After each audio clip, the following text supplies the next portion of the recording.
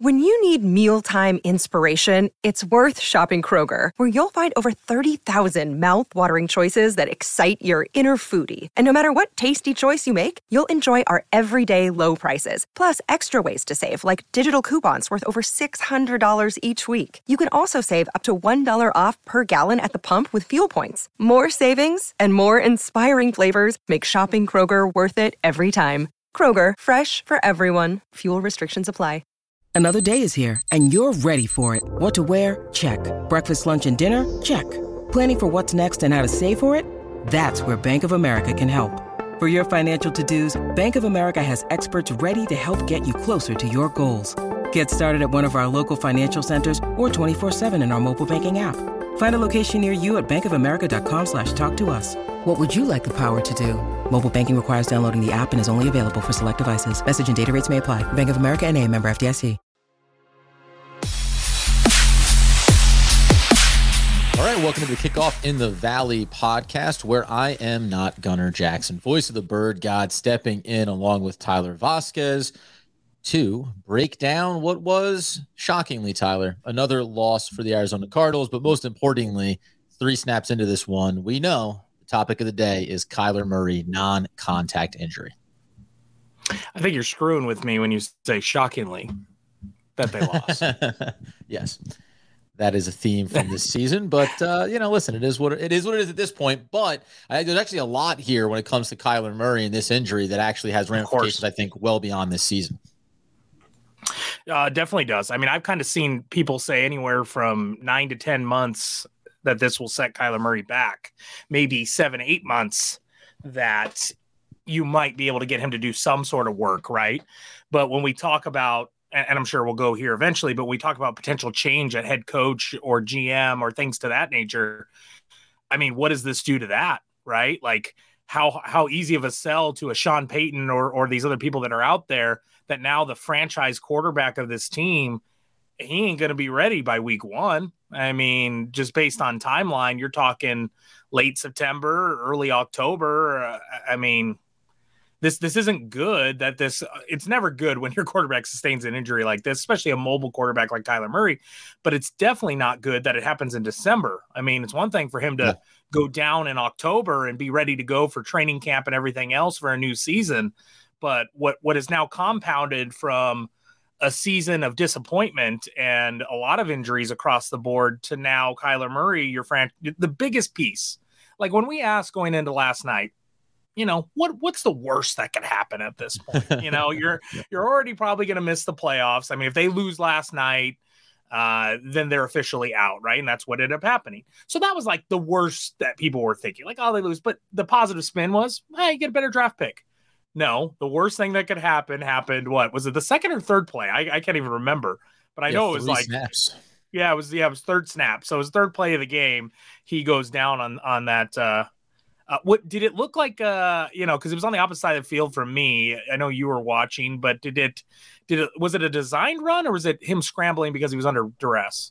No, it's rolling out, and when they call it a non-contact, it wasn't a out of, you say, duress, right? It's not, the play is totally breaking down, I got to get out of here. It's almost just getting out into space, right? Getting out into space, and then that's it. Yeah, I've seen the replay of him like just in the open field and you could see where the knee looks like it buckles up and whatever, but I didn't get to see the beginning of it. And so, and it was on literally the opposite side of where I sit. So has he had, as a Cardinals guy, has he had any other injuries around the knee before? Cause I was trying to think about that in real time. Right. So, I mean, it being non-contact and also not, wouldn't make it any better. But sometimes if you said, well, he had previously had injury X on this same knee, right? It almost, you'd like to think maybe it's re-aggravating something, or maybe it's the culmination of that, and now he's going to come back stronger than it. When it's a non-contact injury on a knee that he hadn't had any issues with, I mean, it's very alarming in a different way. This is never good for a mobile quarterback, right? Well, like that alone, especially with his height, and we know some of the other limitations to his game potentially. Now, if you talk about, you say coming back, and then what if the first season for him back, even a little bit delayed at the start of the year?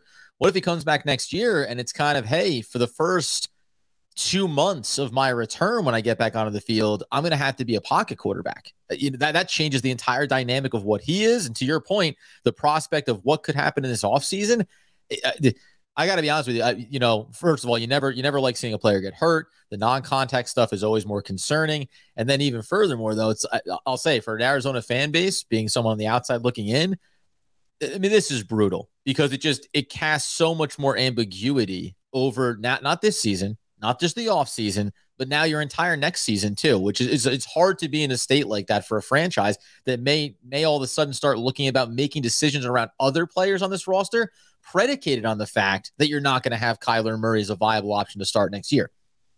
They need to be a good franchise and do what a good franchise does. And it's hard because this franchise hasn't been a good franchise. Stay the course. Whatever you were going to do, whatever you were thinking of doing, you do it. I mean, that's just as simple as that. Like if Michael Bidwell has already thought like we need to change everything. Okay, let's talk about last night a little bit. The undisciplined nature of the offense, right? I mean, how many times? There's a whole other thing that happened, which was the game where they lost to the Patriots and it looked as bad as they have. Oh yeah, what'd you tweet out, you jerk? Wow, I said, my God, this team is terrible. And you've seen Colt McCoy play before. Obviously, he's come in to fill in for Kyler Murray when he's injured prior. But just you're getting further and further down the season, and we talked about this a couple of weeks ago. It's been a part of the theme of what happens down the stretch here. You want to see your better players be leaders. You want to see some pride from this team. You want to see pride from the coaching staff. And last night did feel like the culmination between the injury and then the performance. It was. Well, does anybody care about anything anymore? They've mailed it home. I mean, it is an injury after injury, but the undisciplined stuff. And this is, to me, the bigger sign of like why you need to follow through with the plan. And not saying that I know Michael Bidwell's plan, right. But in my mentality is the plan at this point is we need to overhaul. We need to get rid of the coach, probably need to get rid of the GM as well. I would think you're going to get rid of both.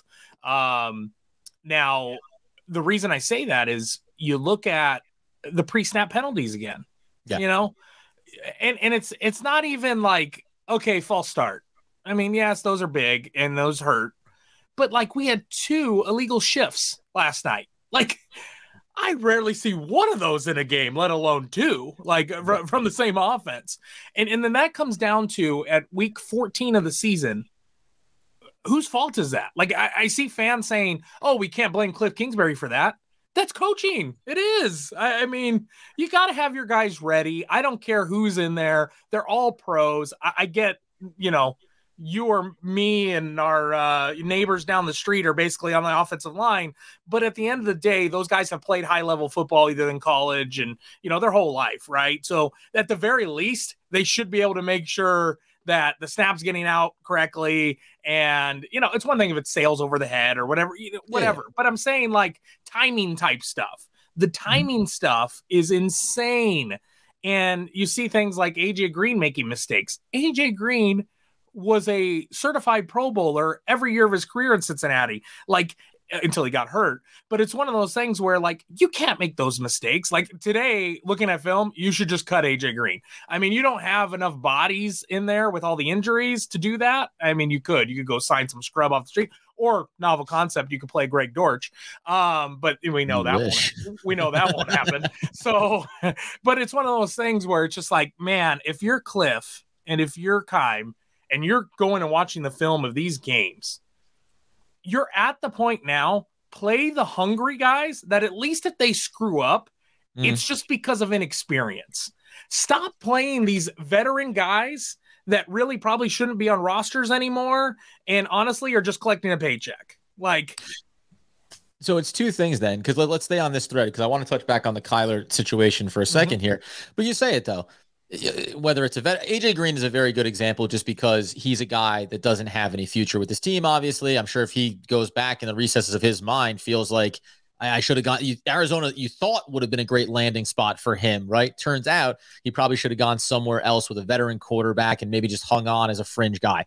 But regardless of that, it was good for him last year. When we didn't have, we didn't have Hollywood Brown. We didn't have some of the other pieces on the offense. Right now, this year, you have way more pieces. So at this point, yes, he should have probably went somewhere else this offseason. But you also bring up the idea of, like, to me, I backtrack now to the trade deadline where, you think maybe you're still in it, you could be fighting, but all these things are happening. And if you want to be proactive, whether you're listening, if you're the head coach, you like to be proactive. I'm glad they didn't. Better. But, so that's what I wanted to ask you was, like, should you have been proactive around the idea of, like, listen, if this is going to get blown up in some form or fashion to whatever extent, should we be trying to acquire assets? I'm not talking about, we should be trying to get draft capital for a couple of key players that we either aren't going to re-sign last year of their contracts. Like that's where I think now we can backtrack and say first mistake here. You should have seen the writing on the wall. You got to know. Yeah, you got. Oh yeah. Sorry, let me clarify. Not buying to help put band-aids on this roster. You should have been getting as much as you could for as many pieces as possible because this wasn't going to be the year. And there's a difference to me between at the trade deadline blowing it up and selling young talent off versus saying, listen, you could even look at this season and say, man, so many things didn't break our way this year that led to this. Okay, fine. Like, right, put the Cliff Kingsbury thing on the shelf for a second. Put the issues with Kyler Murray on the shelf for a second. It didn't work out this year for us. Let's go ahead and get some value and not strip it apart, but let's just give ourselves an opportunity to reset ourselves next season. They didn't do that. They stood pat. And now you're here going, well, not only are we eliminated from the playoffs, we also have guys on this roster that you can almost guarantee aren't going to be here next season. So it's really a double shot in this one combined with losing Kyler Murray. It's just kind of indicative, I think, symbolic of how the season's gone. Yeah, I think the Cardinals, they're really bad about what are other people going to think. Like, that is almost what it feels like as an organization. Like, worst way to be making decisions. And they're so concerned. Like, oh, if we traded a J.J. Watt right now, what is the fan base going to think? Like, oh, we're giving up. Again, they don't understand. I almost feel like they treat the fan base with, like, the casual fan and not the ones that are maybe the more vocal, like, kind of, I guess that's a give or take. I mean, you may say the casual fan's a little more vocal, but it's almost like you're going to get respect you're not going to get these ESPN stories that come out where they're calling for Steve Keim's head. If you start making the right moves, like the practical moves that set you up long-term, but instead I think they're just so concerned of that. And then the byproduct of that is they don't do what you probably should do. And then guess what? People are talking crap about them. And so it's just like, you're damned if you do, you're damned if you don't. At least set yourself up, be a good organization, and set yourself up long-term. And that's where they should have looked at, like, a J.J. Watt, right? Jesus, because he has voidable years, too. After the season, they can void the last 3 years of his contract. Yeah.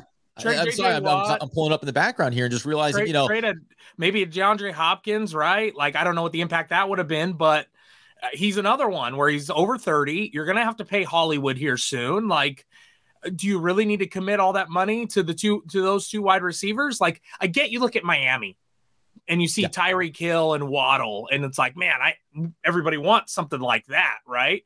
But at the end of the day, like, Miami has other pieces as well. We have a lot of pieces that we have a lot of holes at certain key positions: corner, pass rush, offensive line, clearly, defensive line could probably use a couple of pieces. So we're not as close as some of these marquee teams where it's like, oh yeah, let's just devote, 15% of our budget to two stud wide receivers that, in the biggest moment last night, DeAndre Hopkins fumbles and it was really the game changer. I think the game changer was the decision not to go for a field goal right before half, but this compounded it and really sealed the deal. When he fumbles, New England scoop scores for a touchdown. The momentum, you let the air out of the balloon. It was done at that point. That miss, and then there was that big throw to Hollywood Brown. I think it was on a 4th down throw, and it was for like 10 or 15 yards, and he drops it. It was like right in his hands. Yeah. And so those two guys that we're now talking about, do you pay them a bunch of money? But going back to the whole idea of the trade, the trade deadline, like, yeah, do we invest this money into a Hop and a Hollywood Brown, or do you move Hollywood Brown or do you move Hop for assets? Yeah. Do you move J.J. Watt for assets? There's guys on this team you could have traded for assets that are a little on the back nine of their career. Well, here's the interesting part, too, to tie it back into the Kyler Murray injury in some ways, because when you go and look at his contract, and you guys have talked about this a couple of times throughout the year, but remember, the first real opportunity potentially to get out of this when you look at Kyler Murray's contract is you have to go down a couple of years here, right? Because the dead cap money is going to be a problem. Even if you go ahead and put it into a trade kind of scenario, you're going to want to still get after the 2024 season when it's not $46 million in dead cap to move and get it down to 33, et cetera. And the reason why I bring it up is because in some ways I wonder if I still would have moved the veteran players. But in some ways, even before the injury, the idea was, well, everything that we strip away and everything we do, it's going to end up being about over the next season and the following season. Is this team in any way, shape, or form competitive? When Hopkins, are you going to pay him or not? You still technically could have J.J. Watt under contract because you're still going to have Kyler Murray on the books. So if you're thinking about like the next phase of this team, it's probably 2 years away anyway. Now, the hard part is you have outlined numerous times, this organization doesn't make the right decisions often, so it's hard to trust them. But I do think it's like if you're an Arizona Cardinals fan, there's a slow bleed here that happens this offseason and then the following season potentially. And then 2 and 3 seasons from now, you're starting to maybe think about being able to reboot this thing a little bit. And I wonder if their pause on it is looking inside their division and saying, was Seattle a fluke this year or not? San Francisco is always good. Turns out their third string quarterback is going to be their next franchise quarterback, right? And then the Rams might fall off a cliff here based on guys retiring and who's going to be a part of that going forward. Like, I wonder if the Cardinals still in their minds think we could be competitive over the next couple of seasons before we fully have to strip this thing down. I think you're going to say that that's the wrong strategy. Yeah. Listen, I mean, you've got 20 players that are not going to be on this roster next year as of today, right? Yeah. So you got a lot to fill. So yeah, being that it's a slow bleed and you are looking at probably 2 years. I mean, here poses an interesting question. The Cardinals have the 6th pick in the draft. They can get as high as the 2nd pick. They play Denver this week. Then they've got Atlanta, Tampa Bay, and San Fran. You could lose all those games with the way you're playing. Yeah, and everybody except for Denver has something to play for. Yeah, exactly. But I mean, in Denver, it's going to be backup versus backup. Colt McCoy versus what's his name, Ripken or Rippin? Oh, that's right. Yeah. I don't even know the guy's name because he's I didn't think Russ Wilson was not going to be starting at quarterback this upcoming week until that concussion. But